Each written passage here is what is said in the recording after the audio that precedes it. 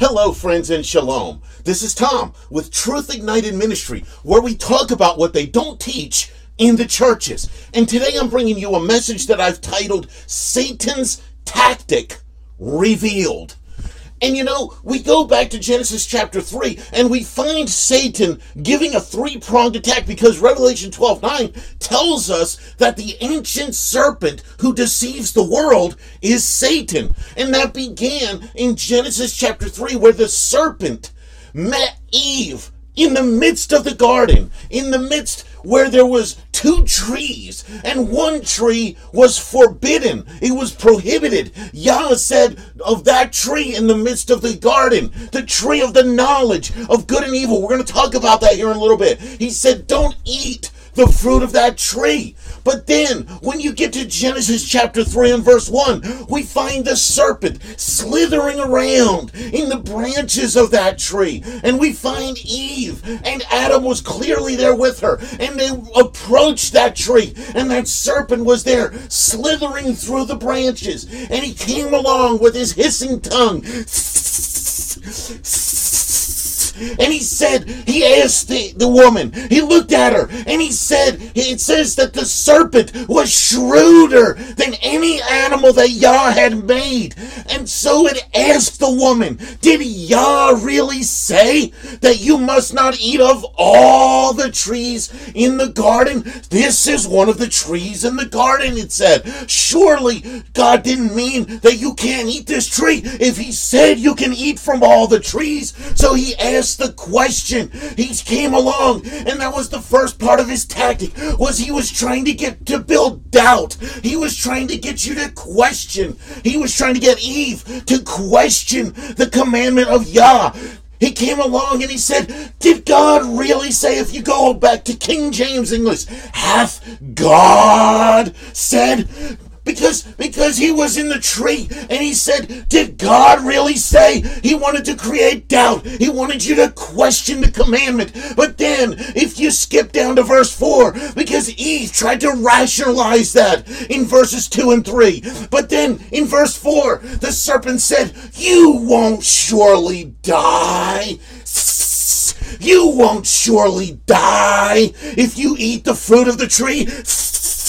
And then in verse 5, but because that was the second part of the command of his attack, he built doubt, and then he said it's even if God meant it, there's no penalty for it. He created doubt in your mind, but then he said there's really no penalty. Forget about what God said. There's no penalty for breaking the commandment of God. And then in verse 5, he says Yah knows that when you eat of it, your eyes will be opened, and you will be like Yah. You will be like God, knowing good and evil. And that's the final part of his attack. He says first he creates doubt. Then he says that there's no penalty. But then he says that you're missing out on something. If you don't break the commandment, there's something you're missing out on. There's something that God is holding back from you. There's something that you need to find. There's something that you need in your life. And the only way to get it is to break the commandment of God. That's the message of the serpent. That's the plan of Satan, to get you to believe that there's something that you need in this lifetime. And the only way that you can get what you need in this lifetime is to go against the command of God. And that's what he wants you to believe. But then we come and we come to the trees in the garden. And there were two trees in the garden. There were two. The first, we already mentioned it. It's the tree of the knowledge of good and evil. And what did they do? They fell for the trick. They fell for the lie. They fell for the deception. They fell for Satan's deceitfulness. And they ate something that God said not to eat. God said, that tree in the midst over there, don't eat the fruit of that tree. That one is off limits. You can eat all of the rest of the fruit in this luscious garden, this paradise that I've created for you. You can eat all of the fruit of all of the trees. And there were apple trees, and there were pear trees, and there were pomegranate trees, and there were mango trees, and there were fresh bananas, and there was all manner of fruit growing all through the garden. But there was one tree, one in the midst, and God said, that one is for me. That one is prohibited, because the moment you eat of it, you're going to know something that you're not intended to know. I'm trying to protect you from things that can harm you. And then Satan convinced them that they could eat, and they ate the fruit, and sin entered the world through that one act of eating something God said not to eat. And really, when you think about it, how often today do we see Christians, or most Christians today, believe that there are things that override certain commandments that are given by the Father in His Torah, and the chief among them. You can talk about most of the commandments, but if you get to the Leviticus 11 food laws, if you dare to tell a Christian that the Bible says not to eat pork, if you dare to tell a Christian that the Bible says not to eat shellfish, if you dare to tell a Christian that the Bible says not to eat rodents like squirrels and rabbits and any number of things that the Bible says not to eat, they will begin the process of twisting the scriptures. They'll twist and manipulate the scriptures. They'll go to certain passages like Mark chapter 7, and they'll go to Acts chapter 10, and they'll go to Romans chapter 14, and they'll go to Colossians chapter 2, and they'll go to 1 Timothy chapter 4, and they'll twist, and they'll twist, and they'll twist, and they'll manipulate what those verses are saying, because they've not studied them in context. They've just taken what they have been told, and they've been sold a lie that those scriptures say that they don't have to follow the food laws. It's like the question is resurfaced. It's come back through the Christian religion. Did God really say that Christians need to follow the Torah food laws? Did God really say that Christians need to keep the Sabbath day? Which, by the way, the Sabbath is not Sunday. Jesus is not your Sabbath. The Bible never says that Jesus is your Sabbath. The Sabbath is not a concept. It's not whenever you can squeeze in a day off of work. The Sabbath is the seventh day of the biblical week. It coincides with Sunset Friday to Sunset Saturday on our modern secular calendars. That is the Sabbath. Did God really say that Christians need to keep the Torah appointed feasts of our God, the spring feast days, Passover and unleavened bread and first fruits, and the feast of Shavuot, the day of Pentecost, and the fall feast days of the day of the shofars, the day of atonement, and the feast of Sukkot, or tabernacles? Did God really say that Christians are not to tattoo their bodies? Did God really say that Christians cannot wear clothing made of wool and made of linen together? They say, weren't these things just for the Jews? They say that those are ceremonial commandments, and somehow claim that because they've labeled them as ceremonial commandments that they don't have to keep them. But the Bible does not support this idea that there are moral commandments that carry forward, and there are so-called ceremonial commandments that have been done away with. That message is not supported in your Bible. That's made up by man-made religion, and you need to stop thinking that way, because the commandment of God is eternal. It is forever. It is sealed in the Word of God.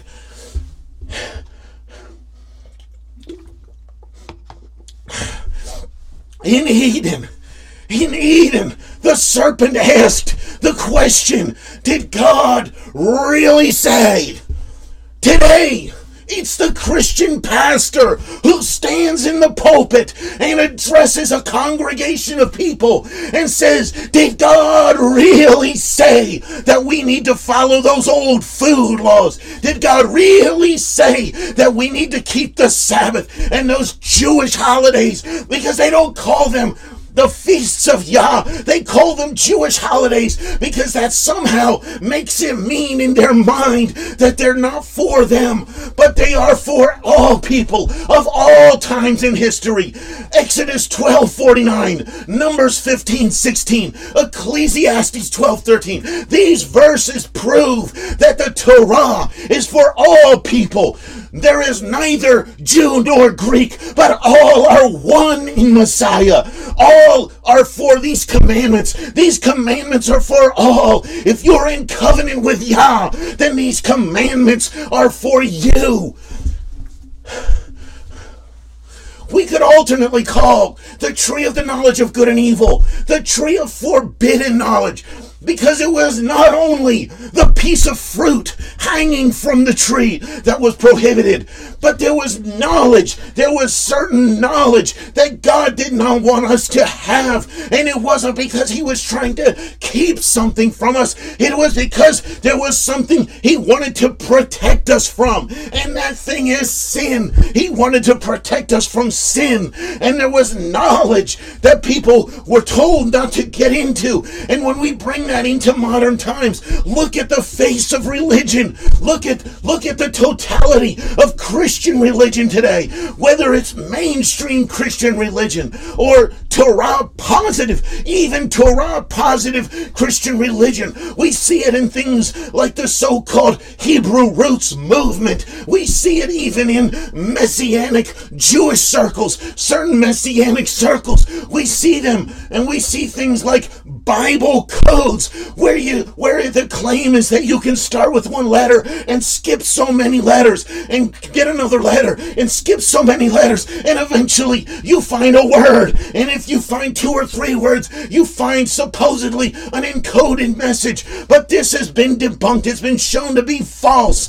And then there are Hebrew word picture codes where people say that Hebrew letters go back to an ancient pictograph form, which isn't even Hebrew. It's the old Canaanite, the old pagan Canaanite language. And they say that you can take these pictures and you can assign a meaning to them. And then you can take a word from the Hebrew and you can put the pictures together. And then you can put the meaning of the pictures together and create a prophetic message. But this too has failed the test. And then you've got gematria and numerology, which is a form of witchcraft.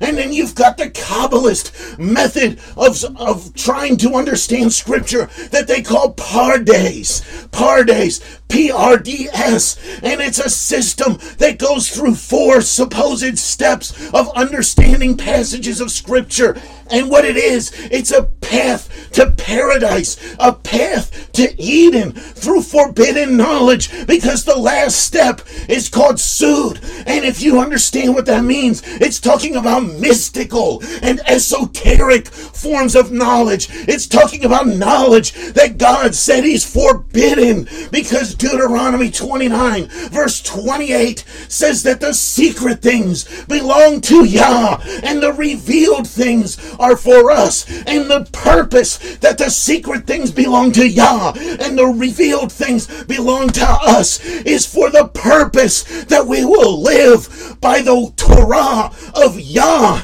Look, if it's not plain as day in the Bible, don't chase after it. It's not for you. It's fruit hanging from the tree of forbidden knowledge. And God said, don't touch it. God said, that's for me to worry about, not for you to try to seek out and discover secret mysteries. He said, if it's for you, I already gave it to you in my word, the Bible. Don't chase after things that go beyond the revealed text of the Bible.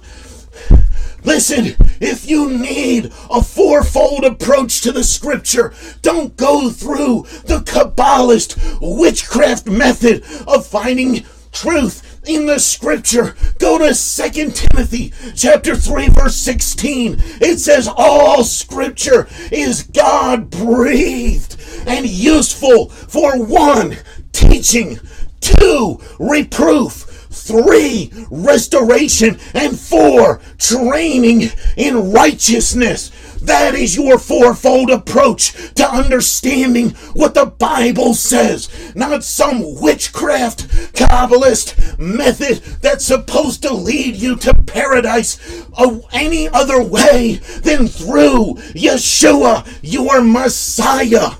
Christians like to say that this is not a salvation issue. Whatever it is, they say the food laws are not a salvation issue. They say that keeping the Sabbath is not a salvation issue. They say that the feast days might seem good and neat and trendy, but they're not a salvation issue, they say. They say that it's not a salvation issue if you tattoo your body, despite the commandment of God saying not to tattoo your body.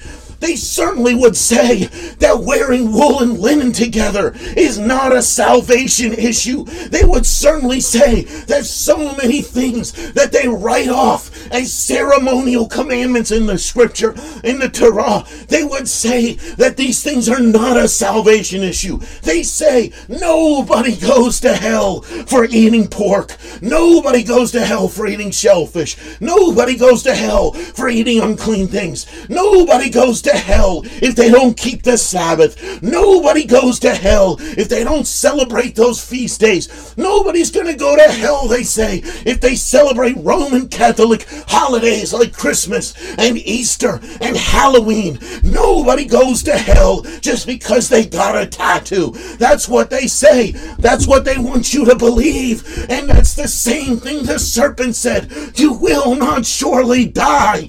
You will not go to hell. It's not a salvation issue. There's no penalty for it. He's created the doubt. Did God really say that Christians need to follow the Torah? Nobody goes to hell if they don't follow the Torah. It's the same thing that Satan did in the Garden of Eden. It's no different than what he did when he slithered around in that tree and he said, did God really say that you can't eat this tree, the fruit of this tree? You won't surely die. You will be like God. Friends, I don't know how to make it any more plain than what this passage says if we really honestly go back to the beginning. And that's why it's so essential that you begin to read the Bible in the book of beginnings, the book of Genesis. Because if you listen to Christianity, they always want you to start in one of the Gospels. It's usually Matthew because it's the first Gospel, or John because they somehow think that John is this super Gospel. But they start you in one of the Gospels and then they lead you to Paul's writings because they want you to believe that Paul was an apostle who came along and said, hey, all of the stuff that is written in the Bible before I, Paul, came along was wrong. I'm going to show you the real path. That's what they believe Paul said. But Paul, he was charged with that. He was arrested in Jerusalem and they charged him with teaching against the Torah. And he said, no, that is not what I teach. He said, I believe everything in the Torah, in the prophets, Acts 24:14. He said, I've never gone against the Torah or the temple. Acts 25 verse 8. And then when you go to the Acts chapter 22, you read down, it says that he was teaching them about Yeshua using the Torah. How in the world is he going to teach about Yeshua using the Torah if his message was that the Torah is obsolete? That's confused Christianity that believes these things. And listen, the next thing that the serpent did in Eden, he said, you will be like God. You will be like God. He said, this is why God doesn't want you to eat the fruit, because when you do, you will become like God. but they were already like God. It says that God created them in his own likeness and in his own image. But they became convinced that they needed to be like God through doing something that God said not to do. And then they became their own God. When you violate the commandment of God, you become your own God in your own mind. Either you are submitted to Yah through obedience to his Torah, or you become your own God through your rebellion and your defiance of his Torah, through these false counterfeit Christian beliefs that try to tell you that you don't have to obey, that you don't have to live daily by the commandment of God. That's what he wants you to believe. That's his whole purpose. That's his tactic. His tactic is threefold. He wants to create doubt.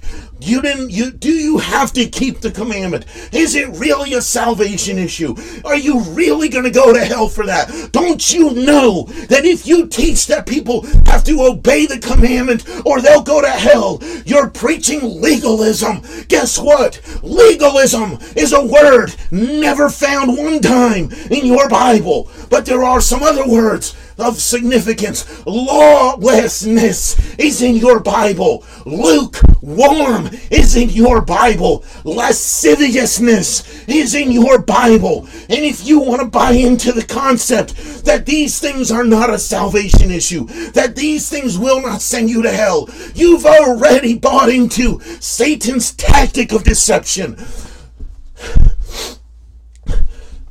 There is the tree of life. The tree of life was also in the midst of the garden. That was the other tree that was in the midst of the garden.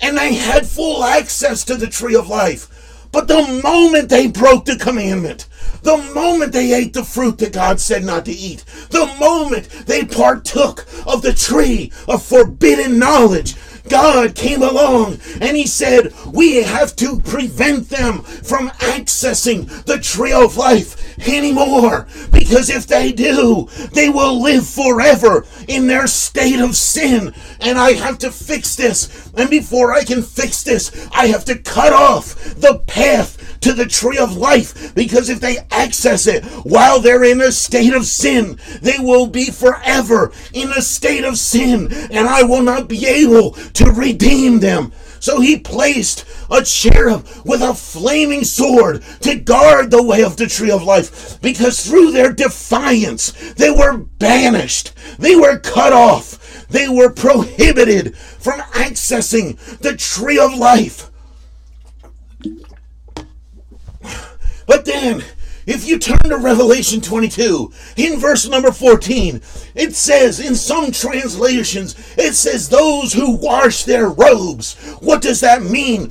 That's a cultural idiom. It's a slang term for obeying the commandments. That's why other translations say those who obey the commandments, those who live by the Torah of Yah, they will be given access to that very same tree of life. And what is the tree of life? The Bible tells us what the tree of life is. Proverbs chapter 3, it opens up speaking of obeying the Torah, obeying the mitzvot. And then if you go to verse 18, Proverbs chapter 3, in verse 18, it says, she, speaking of the Torah, she is a tree of life. The Torah is a tree of life. That's what your Bible says. It says that the Torah of Yah is a tree of life.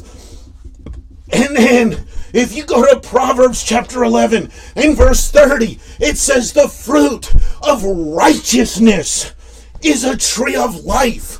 The fruit of righteousness is a tree of life. That's what your Bible says. And what is righteousness? The Bible tells us what righteousness is, just like it tells us what sin is. In 1 John 3:4, it says that sin is lawlessness. Sin is when you break transgress, violate the Torah of Yah. That is the biblical definition of sin. And you have to understand that that's what sin is. It's when you break the Torah. People ask me if I think that people are going to go to hell for such and such. They ask me, is this a sin to eat unclean things? Sin is the breaking of the Torah.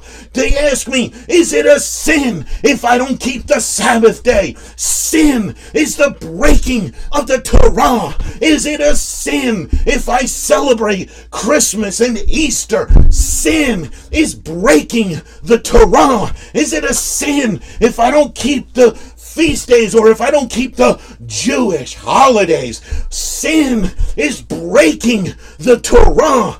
Is it a sin if I tattoo my body? Sin is the breaking of the Torah. Is it a sin? I know it sounds strange. I know that people have wrestled over this one and they've looked at it and they've said that doesn't make any sense. I don't understand why that would be in there.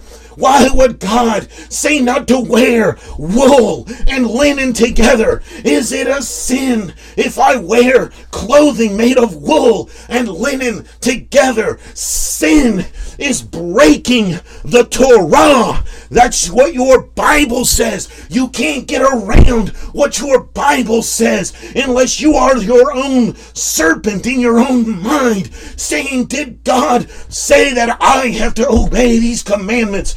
I don't think these are a salvation issue. And you become your own God in defiance of the God of creation. That's what you've become. Deuteronomy chapter 6 verse 25, and I have to close with this. It says it will be counted as righteousness if we do, if we follow, if we obey, if we live our lives every day according to the commandment of Yah, according to the Torah of Yah. Is it a sin to break the Torah? Yes. Is it a sin to defy the commandment of God? Yes. And I admonish you today, please, if I can do anything to convince you, just obey the Bible. If you truly believe that Yah is the creator, and if you truly believe that Yeshua is your Messiah, and you truly believe that you are filled with the Spirit of God, then you will want to obey. You will want to walk in righteousness and live through obedience to his Torah. Do not fall for the tactic of Satan. Follow the path of righteousness, obedience to the Torah. Friends, remember that there's much to be gained by a return to the discarded values of the past. And I'm going to see you in the next message. Shalom. Hey there, I'm so glad you tuned in today. Now, if you enjoy the teachings of Truth Ignited and you want to financially support the ministry, we want to offer you a few ways to do that.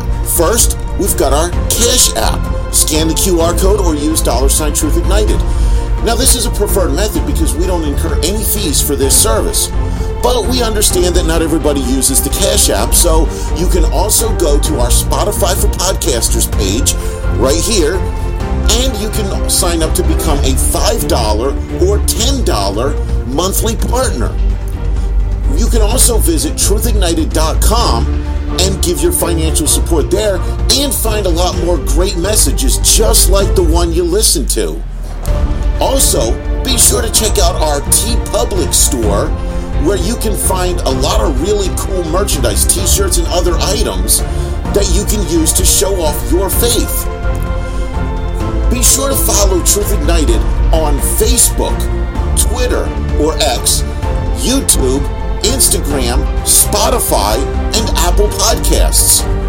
And remember to share these messages on all of your social media pages.